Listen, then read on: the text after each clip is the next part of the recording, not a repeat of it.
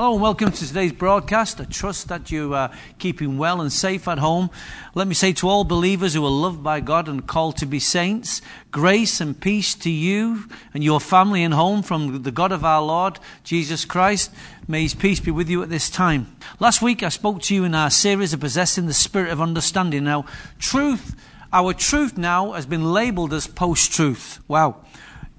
Post-truth, if you remember from last week, was something that has been a new word now that has been accepted. The Oxford Dictionary in 2016 put this new word into its dictionary, and it said post-truth. Now, post-truth is something that has been elevated, or something that elevates itself above something that has been historically believed as a truth and as a fact, and it's something that has now been elevated above widespread truth, basically by people's subjective feelings, their opinions.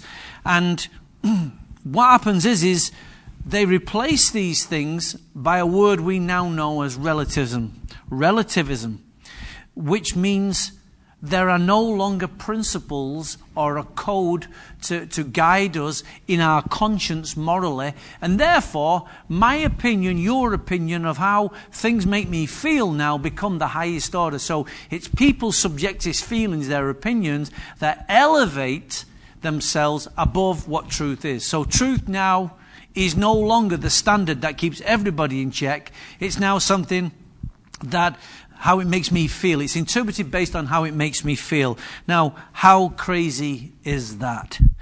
This week we've seen right across the nations just how people's thoughts, feelings of racism, and how people feel their actions are justified to do whatever they want and how they want and get their message across. And somehow the message has been lost in the midst of all the actions and all the things that's being spoken. There is a real issue in the midst of all this, but somehow people's opinions, their thoughts are elevated above the real story here. Well, despite all this nonsense that's going on, Scripture makes a profound statement, and it's found in Colossians chapter 1, verse 6. A profound statement. It says, all over the world, the gospel is bearing fruit. All over the world. What's this? All over the world, the gospel is bearing fruit and growing, just as it has been doing among you since the day you heard it and understood that God's grace in all its truth, all over the world. Let's just pick up some key things here. The first thing is all over the world. In other words, there's not a place, irrespective of post-truth, irrespective of people's opinions, irrespective of all these things that have been elevated above and beyond, all over the world, the gospel is still being preached. It's reaching the entire world, irrespective of regimes, irrespective of politics, people's opinion, people's religious opposition. Jesus said, go into all the world and preach the gospel. And that mandate has never left the church. And therefore, as long as that mandate continues, we will never be subject to post-truth. Our culture will never become a subject to a post-truth world, because our truth goes beyond. Our truth is the truth. The next thing we see is the gospel. This is the very message we carry. The gospel of salvation and the gospel of the kingdom. It's one message with two emphases. There is the gospel of salvation. Repent, believe, come to the Lord Jesus Christ. That's the gospel of salvation. But that gospel of salvation is then part of a bigger message, which is the gospel of the kingdom. Seek first the kingdom. Love the Lord God with all your heart and all your mind. Advance the kingdom. It's a much bigger emphasis than just the gospel of salvation. Then we see the next thing we see in this word here in Colossians is it's bearing fruit and it's growing. So it's not just a message that's being propagated, it's actually bearing fruit and it's growing. Now, post-truth will tell you that we are now dinosaurs. Our truth is no longer building momentum. Well, I beg to differ. The Bible is still the best-selling book in the world, and it's still the most important book on the face of planet Earth. Why? Because God created it that way. But here, it's bearing fruit and growing. But let me just stop you right there. It's not enough for it to be growing in another nation. It's not enough for it to be bearing fruit in somebody else's vineyard. It must be bearing fruit inside you, the believer. It must be growing, and you must be bearing fruit. It's not enough to read that so many thousands of Christians in China are coming to the Lord. That's wonderful news, and God bless China. But what about you who's receiving it today? You who are looking at this broadcast today and who consider yourself as a believer, is this gospel bearing fruit in you and growing? Because if it's not, you're caught up in a post-truth. The truth that brought you to the cross is no longer enough. You must keep on growing and growing and growing, and it must keep on growing in you and must keep bearing fruit in you, because if it's not, you're in now a post-truth culture.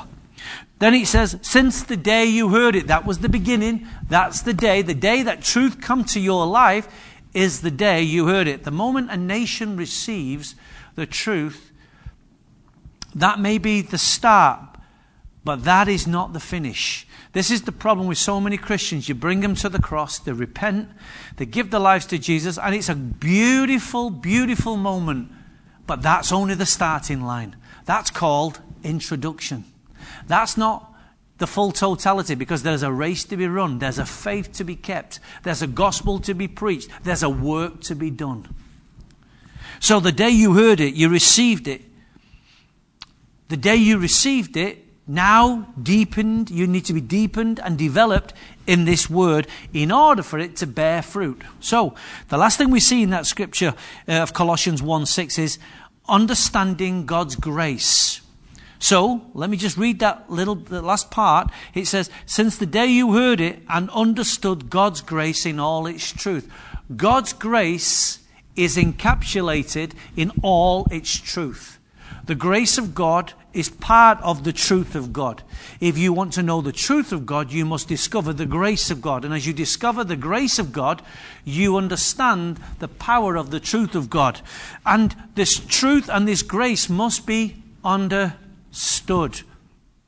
We come back to our title of the Spirit of Understanding. But today, I want to talk to you about seatbelt truth, and the power and importance of seatbelt truth.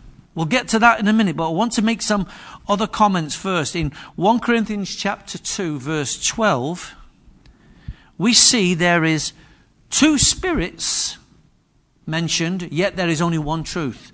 There are two spirits in play, but there's only one truth. Let's see this. 1 Corinthians chapter 2, verse 12. We have not received the spirit of the world. There's one spirit. But the Spirit who is from God, there's another Spirit. We have not received the spirit of the world. That's one Spirit, with one message, with one emphasis. But we have received the Spirit who is from God. Who is from God. That's truth. That's another Spirit. That we may understand what God has freely given to us. It says, this is what we speak, but not in words taught to us by social media, not in words taught to us by the internet or by the news media or by people's opinions, people's projections, people's philosophies and ideals. No. That's not the truth that we were taught. This is not the truth. He says this, we don't speak, not in words taught to us by human wisdom, but in words taught to us by the Spirit. What Spirit? The Spirit who is from God. So there is two spirits speaking. There's one in us and there's one around us. And the one in us is greater than the one who is around us. Because the one in us is given to us from God. But the one around us comes from the principalities and powers of this world. He comes from the pit of hell himself. Watch this. It says, let me go back to the beginning of this scripture, just get its context for you both, for you all, I should say. 1 Corinthians chapter 2, 12. We have not received the spirit of the world.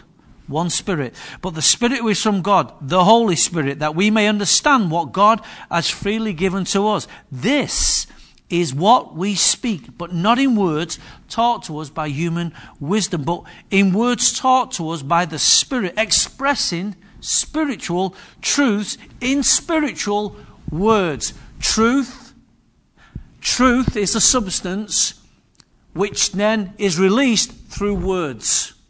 Truth and words go together. Watch this.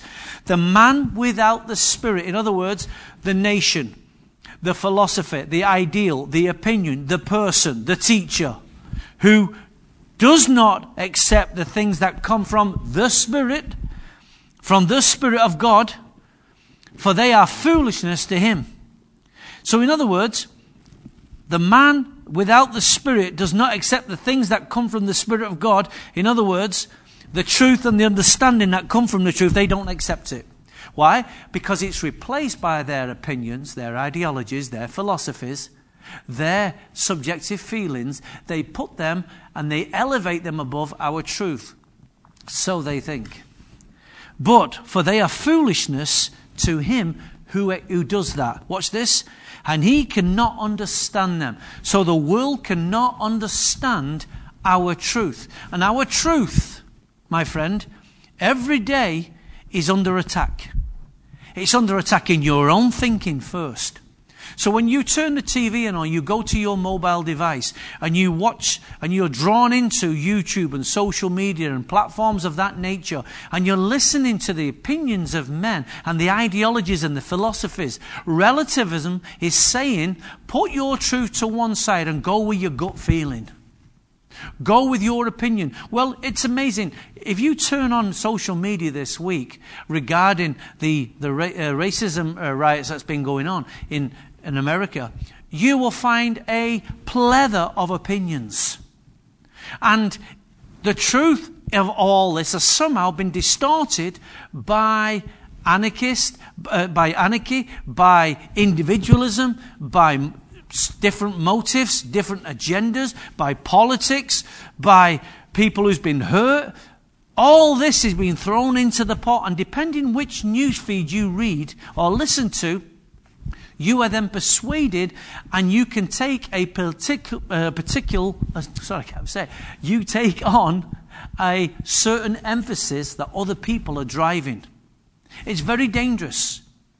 We need to be taught by words that are given to us by the Holy Spirit. Now watch this. Despite the gospel bearing fruit throughout the world, the nations still lie in darkness.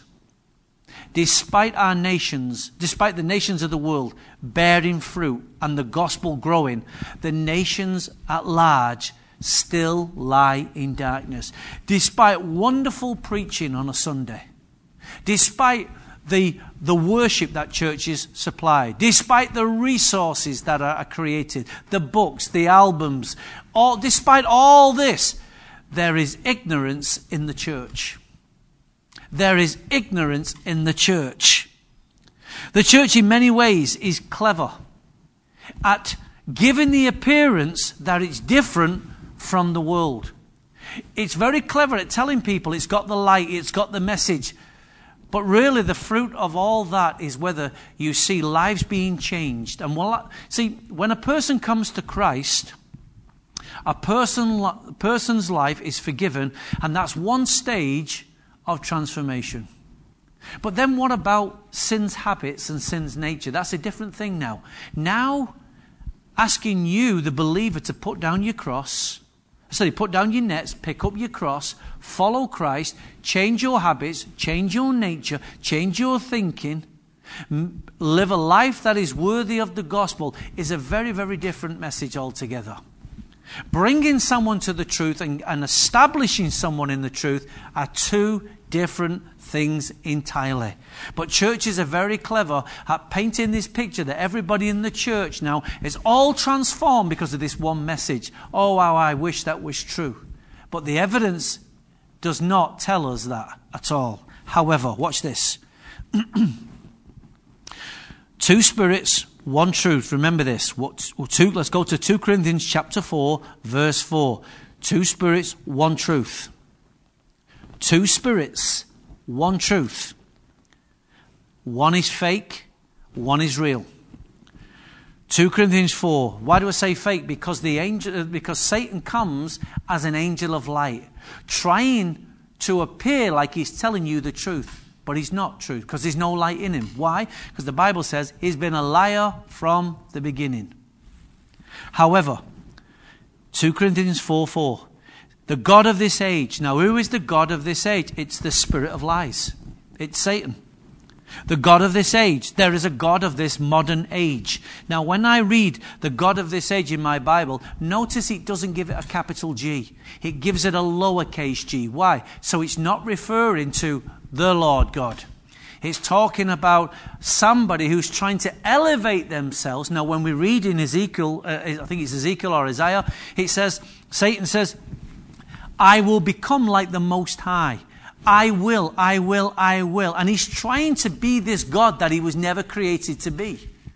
So he's no different in this world. He appears like an angel of light, trying to give you the impression that he's the capital G when he's not the capital G at all. He's a fake. Watch this. He has blinded the mind of unbelievers. So he has power, oh yes, but he's not the capital G. He has power to blind the minds. Why the minds?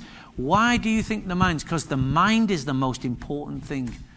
You know, when we look at the systems of this world, and one of those systems is education. And from education, every other domain and every other strata of society is invaded by education.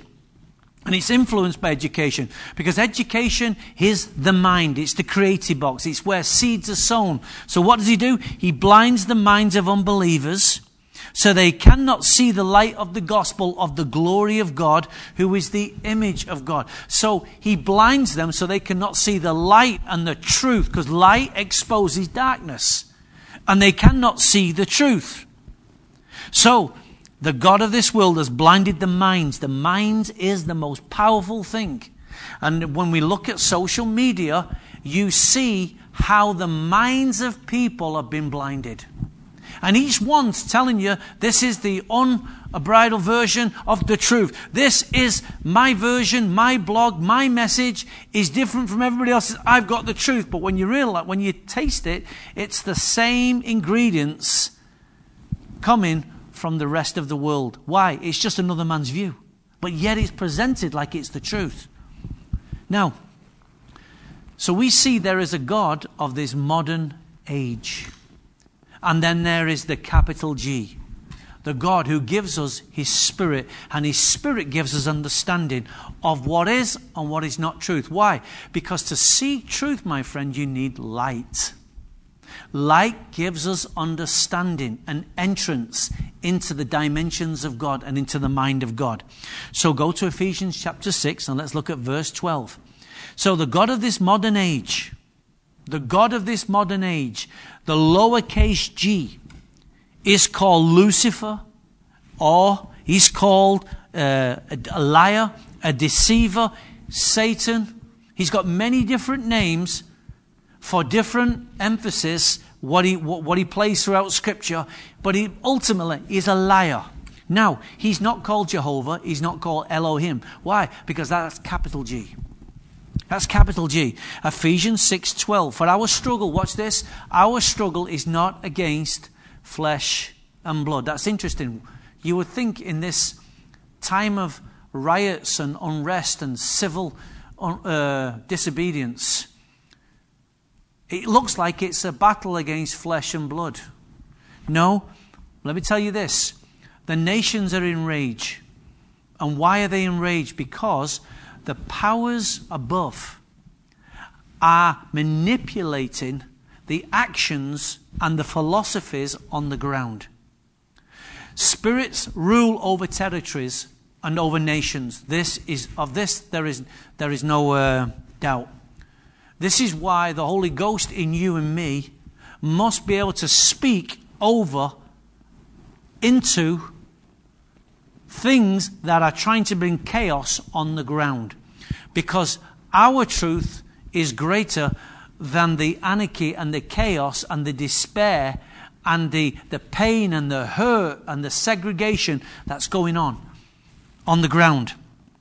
Our struggle is not against flesh and blood. But watch this. It is against rulers. Now, that doesn't mean the government. Rulers. Rulers where? Let's finish reading this. Against the authorities. Now, most people would stop there. In this civil unrest, their fight is against the rulers and authorities. But let's read on and see what it's saying. Our fight is not against flesh and blood.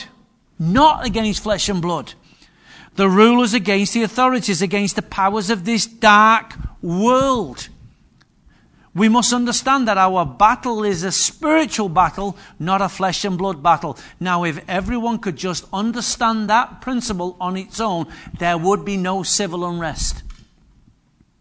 First of all, we take care of matters in the heavenly realms. Then we have to stand on the ground when those things up in the air have been dealt with.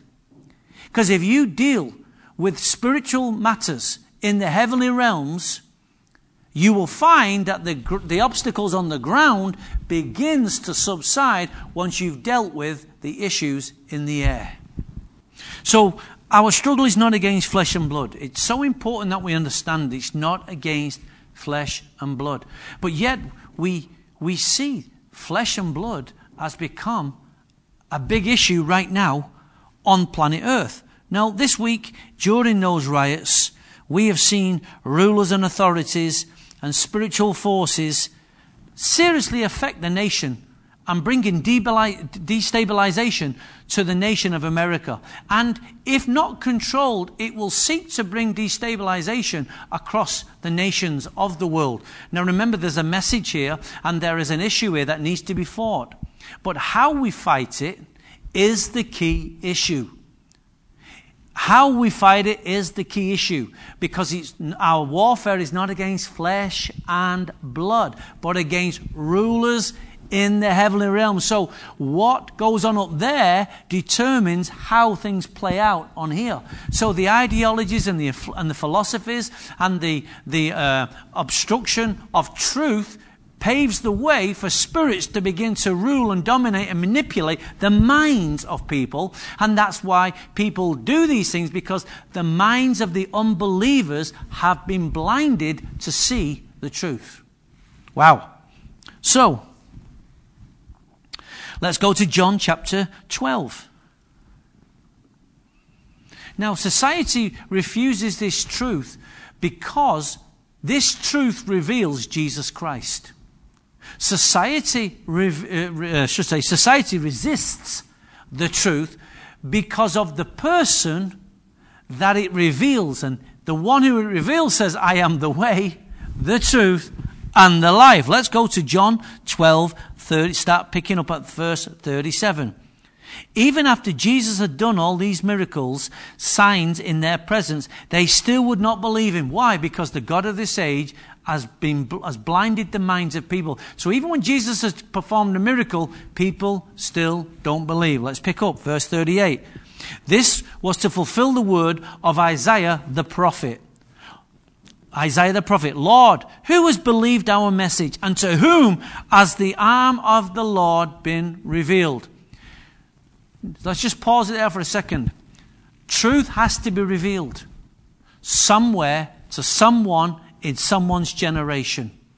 When that truth is revealed, then the beginning of a relationship, the beginning of access into the dimensions of God are open to them. But to those who don't know this, who have never been introduced to Jesus Christ, they still lie in darkness. So let's pick it up.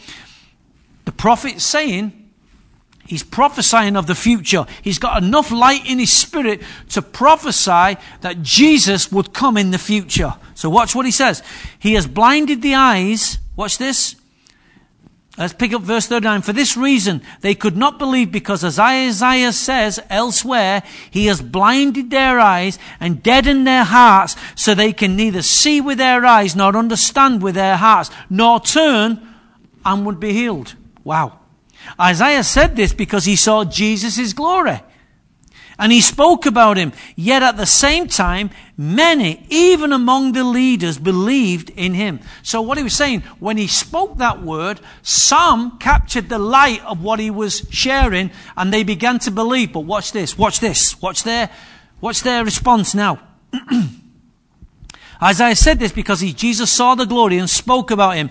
Verse 42, yet at the same time, many, even among the leaders, believed in him, but because of the Pharisees, they would not confess their faith for fear they would be put out of the synagogues.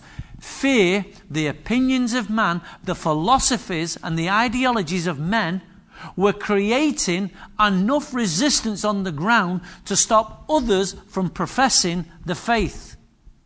It's amazing. There's always something in life that will stop you from sharing your truth. So right now you may be young, you may be in a classroom, you may be at university, and public debate begins to open up. And you've got an opinion. But don't forget, you're living in a post-truth culture. You're living in the midst of relativism. Now, your opinions are not popular right now the moment you start speaking about social issues. Your opinions won't necessarily be embraced by everybody. But at that point, do you risk standing up and saying something? Or do you let the fear of their opinions shut you down? Now watch this. It's better to look a fool for a minute and say something that everyone doesn't agree with or laughs than to look like a fool for the rest of your life because you never had the bottle to stand up and say something. You can look a fool for a minute, or you can look a fool for a lifetime by not standing up. Now, in a postmodern culture, people will sit down and keep their peace because they're afraid of being attacked. But at some point, if the gospel is to grow and to bear fruit, it must bear fruit in you and me. Wow. That puts the onus on you and me. At some point, you're going to have to give an account of the Lord Jesus Christ. At some point in your life, you're going to have to give people a reason for the hope that lies within you. Wow. And you're going to have to do this by the Spirit of truth. You're going to have to stand up and say, Holy Ghost, give me the words. Help me to speak the truth. Help me to bring these people into understanding. Why? Because people don't have a seatbelt on. And you've got a seatbelt on that keeps you safe because you've got the truth. But they don't have a seatbelt on and they're heading in for disaster. Wow. Let's pick it up. Then Jesus cried out, when a man believes in me, he does not believe in me only, but in the one who sent me. So now he's involving the Father. When he looks at me, he sees the one who sent me. That's the Father. I have come into the world as light, so that no one who believes in me should stay in darkness. Light gives us understanding. Understanding the world does not have, but you have it. And this light gives us a clarity that the world does not have. And therefore they don't understand and will never promote your message or my message. That's fine. It's our message to promote, not theirs. In this week's media, we have seen unprecedented chaos. We've seen civil protests, riots, marches taking place. This is done because people believe in the freedom of speech and to get their message across. And yet in the midst of all this, like I've already said, there is a message but has been smothercated by individual agendas, chaos, darkness. We even seen the President of the United States, who I affectionately call the Mad King. He was pictured holding a Bible in his hand. Now that drew a lot of media attention towards Mr. Trump. And that Bible is a symbol of truth. I'm not quite sure what the President, I'm not sure whether he realized what he had in his hand and the power of it. I know he understood what he was holding, but I don't think he understands the power behind those pages. And I say that because a reporter asked him later on, and I found it quite fascinating. They said, Mr. President, can you tell us the favorite, why the Bible? Why did you hold that Bible? Well, as Mr. Trump does, I think the Bible is a fascinating book. It's my favorite book of all. And And it sounds great and wonderful. Keep going. And thank God that a president has a Bible in his hand. Thank God for that first. But I want to make a point here. He's holding his Bible and they're asking him, Mr. President, why the Bible? Well, it's my favorite book of, I don't believe there's a greater book I've ever read that speaks like this book. And you think, great, that's really good, Donald. Keep speaking, keep speaking. Then they ask him the next question. So he set himself up here. Then they say to him, well, Mr. President, can you tell us what your favorite book is or what your favorite passage? To which Mr. President turns back and goes, well, I don't really want to talk about that because, the Bible is something very private and it's very personal and I really don't want to go on record and open that part. Whoa, stop. There's the first mistake. So many Christians act like Mr. Trump. They're happy to hold the Bible. They're happy to hold it and take it to a church. They're happy to say it's a book that can change the world. The issue is, do you open the Bible and do you let the Bible read you? Do you know this truth in such a way that it's transformed your life? If you can't open a Bible and tell somebody what your favorite passage is, that's because you really don't know. And that's because you're not reading the Scriptures and the Scriptures are not reading you. It was a wonderful opportunity for a photo shot. It was a wonderful opportunity to promote his campaign. Like I say, I would rather have him hold the Bible than any other book. But the issue is, I thought his actions actually demonstrated much of what the church is doing today. They're happy to hold a Bible, but that's all it is. They're happy to hold a Bible. Well, it's not a question of whether he has read the Bible. It's whether the issue is, does he really know the truth? And only Mr. President can tell us that. So Ephesians chapter 4. Reading from verse 17. So watch this. So I tell you this, and I insist on this in the Lord, that you must no longer live as the Gentiles do. Watch this.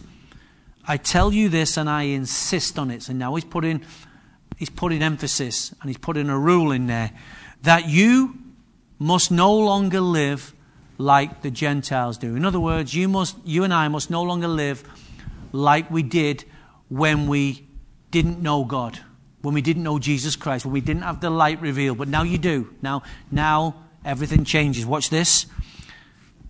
In the futility of their thinking. The thinking is the issue.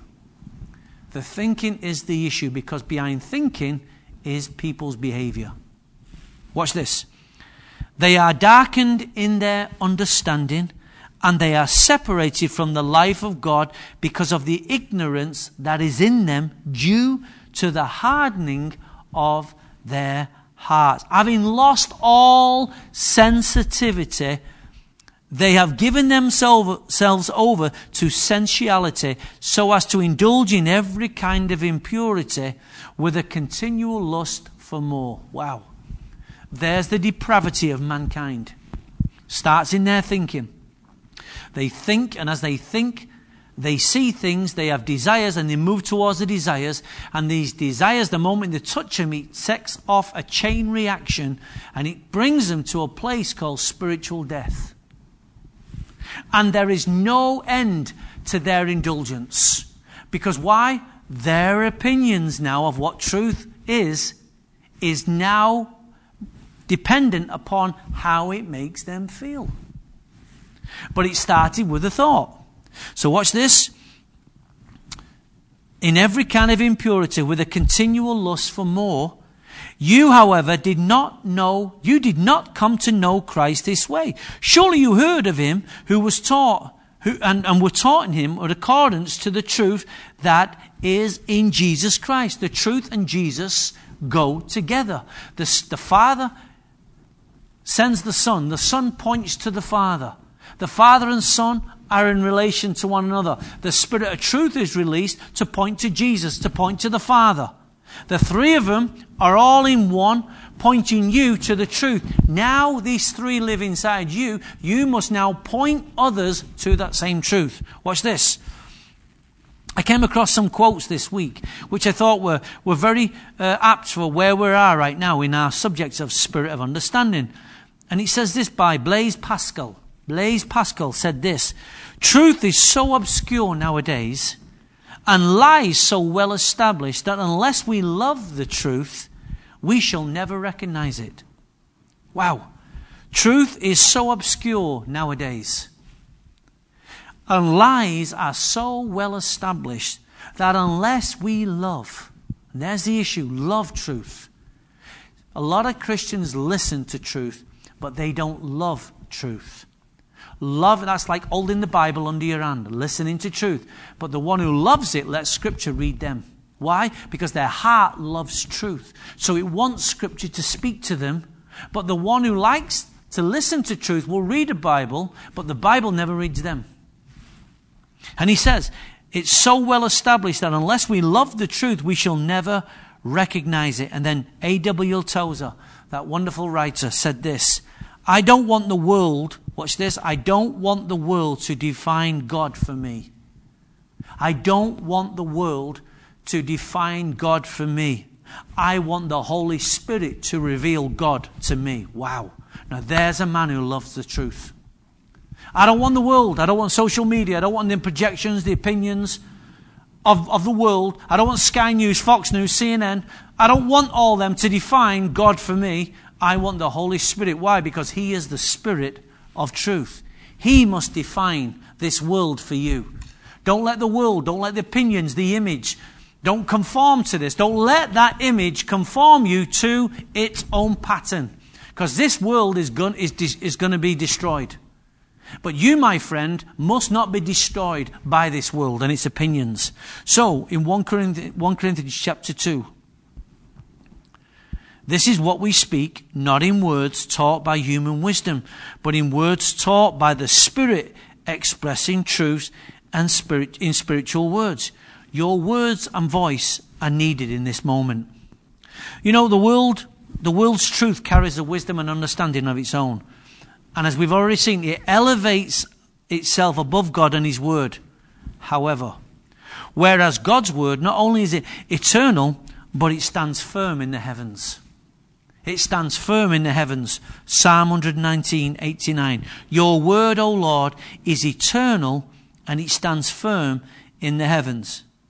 Psalm 33 verse 6. By the word of the Lord were the heavens made, their starry host by the breath of His mouth. By the word of the Lord were the heavens made.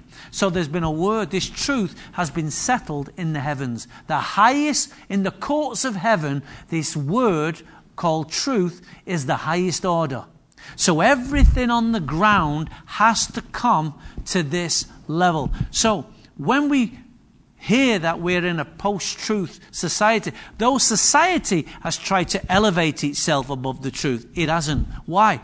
Because the truth is still holding society to account. The truth is what will judge this world. No human court will judge God.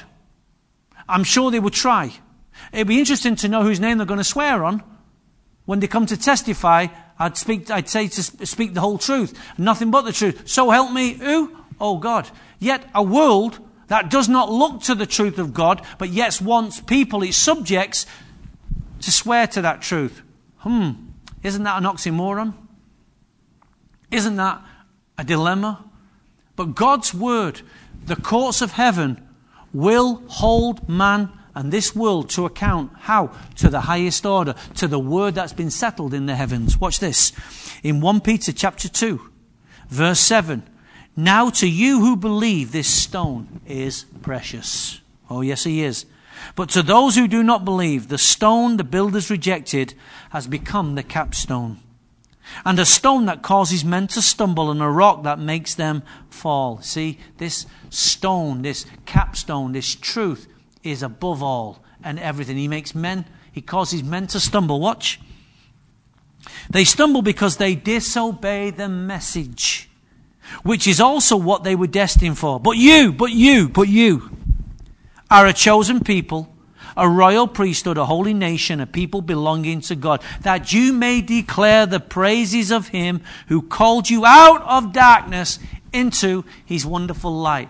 Because you've been brought into the truth, you can declare his praises. And by declaring his praises, you can bring others into the same truth that you yourself have been brought into. Last scripture before I make my final point. In 1 Corinthians chapter 3, verse 18. In 1 Corinthians 3:18. Do not deceive yourselves. If any one of you thinks he is wise by the standards of this age, this modern age, if you think you're wise by the standards of this age, they should become a fool, so that he may become wise. For the wisdom of this world is foolishness in God's sight. Wow. As it's written, he catches the wise in their craftiness. And again, the Lord knows that the thoughts of the wise are futile. So then, no more boasting about men. All things are yours. All the truth is yours. Whether Paul or Apostle, Cephas or the world, or life or death, or the present or the future, all are yours. In other words, don't chase this preacher. Don't chase that pastor. Don't change this. That's not our emphasis. They're all yours. Listen to them. Enjoy them. That's not the issue. The issue is don't become wise in the eyes of the world. Whether Paul or Apollos, or Cephas, or the world, or life or death, or this present future, all are yours, and you are of Christ, and Christ is of God. You know, truth is a seatbelt. Truth is a seatbelt. When I get into my car, I put a seatbelt on. And seatbelt has a truth all on its own. What do I mean by that? Well, car manufacturers, scientists have run their tests over many, many years, and they have a truth and they have facts that tell us drivers are safer with the seatbelt on than without. But immediately, individual drivers elevate their own opinion above that truth and those facts. How do we know this? Well, how many drivers are getting pulled over and are receiving fines for not wearing their seatbelts? Now, you can't keep saying, well, I forgot, officer, I forgot. No. You know, we all know we've lived in a society now, in a culture that advertises the perils of not wearing a seatbelt and the benefits of wearing a seatbelt. But the moment you get in your car, your opinion and how that seatbelt makes you feel, does it make me feel uncomfortable or not? All these things come into play, and immediately many drivers elevate their own opinions above the law and above the truth and the facts and the wisdom that says you're safer with it than you are without it. That's the truth, my friend. When God speaks and tells you about his truth, he's saying you're better with it than you are without it. So we see truth and facts and wisdom. We see that when drivers ignore this wisdom, do you know what happens? Accidents happen, consequences, and death. Now, when death is the final lesson to teach us, don't you think it was a bit too late? Don't you think that was a bit too late to have learned that lesson? That the power of truth was wisdom and wisdom and facts and truth tell us you're better with a seatbelt than you are without it. When God tells you his standards, he's saying this is your seatbelt to keep you safe, to walk in prosperity, to have a good life. But the moment you ignore my seatbelt rules, then eventually death will find you at some point. You can run the gauntlet, but at some point you will die. And then after that, the judgment. So the seatbelt gives us, watch this, the seatbelt truth and wisdom and facts gives the driver certain assurances. It gives us promises that if you wear this seatbelt, you lower the risk of potential damage. Now there's other people on the road who are driving recklessly. Even some are driving not so reckless, but accidents happen. But when it happens, it brings a consequence to your life and to my life if we don't have a seatbelt on. This is the same with God's standards. In a postmodern relative world, it says you don't need a seatbelt. We're all safe. It's okay. We're not going to crash. We're not going to die. Oh, but we are. Now, every car has in its dashboard, well, not say every car, my car, I drive a modern car. When I get in my car and I start the engine and I start driving over 5 miles an hour, I hear this ping, ping, ping, ping. It's reminding me, get your seatbelt on. Get your seatbelt on. Now, the first thing, if I ignore that warning, I'm in trouble.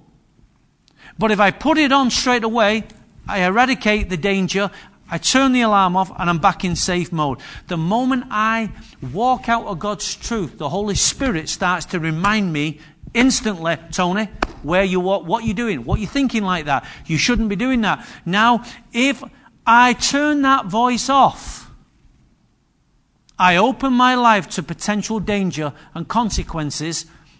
Had I listened to that voice and obeyed, it would keep me safe. Friends, this morning I want to say this to you. I don't know what life you've been living, but I know there's many people through this camera who have turned the warning off on your car, and you've been ignoring the signs of the Holy Spirit. You've been ignoring His alarm bells in your life. You keep pushing life to the end. You keep running this life of yours, knowing that you are no longer listening to the voice of the Holy Spirit. And this morning I want to arrest you. Come back to seatbelt truth. Get the seatbelt on. Reduce the risk and the consequences in your life. Come back to God's truth. Submit to His truth. Submit to His life. Get your life back in the seatbelt, behind the seatbelt, because that's the safest place for you and I to be. Don't be like the rest of the world. So I want you to bow your heads this morning, and I want you to raise your hands with me, because I'm going to pray this week that the Holy Ghost is going to touch your life right now. He's going to arrest you in the area where you've been hearing the alarm bells going off and you've been ignoring the voice of the Holy Spirit. So right now, Father, I thank you for this truth. I thank you for the depths and the clarity that this truth is going to. Father, I pray right now, expose every soul, every heart, every motive, every agenda, Father, of everybody listening to this message. I arrest carelessness right now in the name of Jesus. I arrest ignorance right now. I arrest disobedience in Jesus' name right now. And I speak to you right now and I say, submit to the ways of God. Surrender your life to Jesus. Get back behind the seatbelt where you belong. And begin to let the Holy Ghost steer your life where you were always designed to do. Or what He was always designed to do. I pray that you prayed this prayer. And if you have, write to us, let us know. Go on the website, let us know. And until then, until next week, I say stay behind the seatbelt of truth. Stay behind that car. Stay behind that life. Stay behind the Word. And let God's blessing come upon your life. Until then, God bless you. Take care.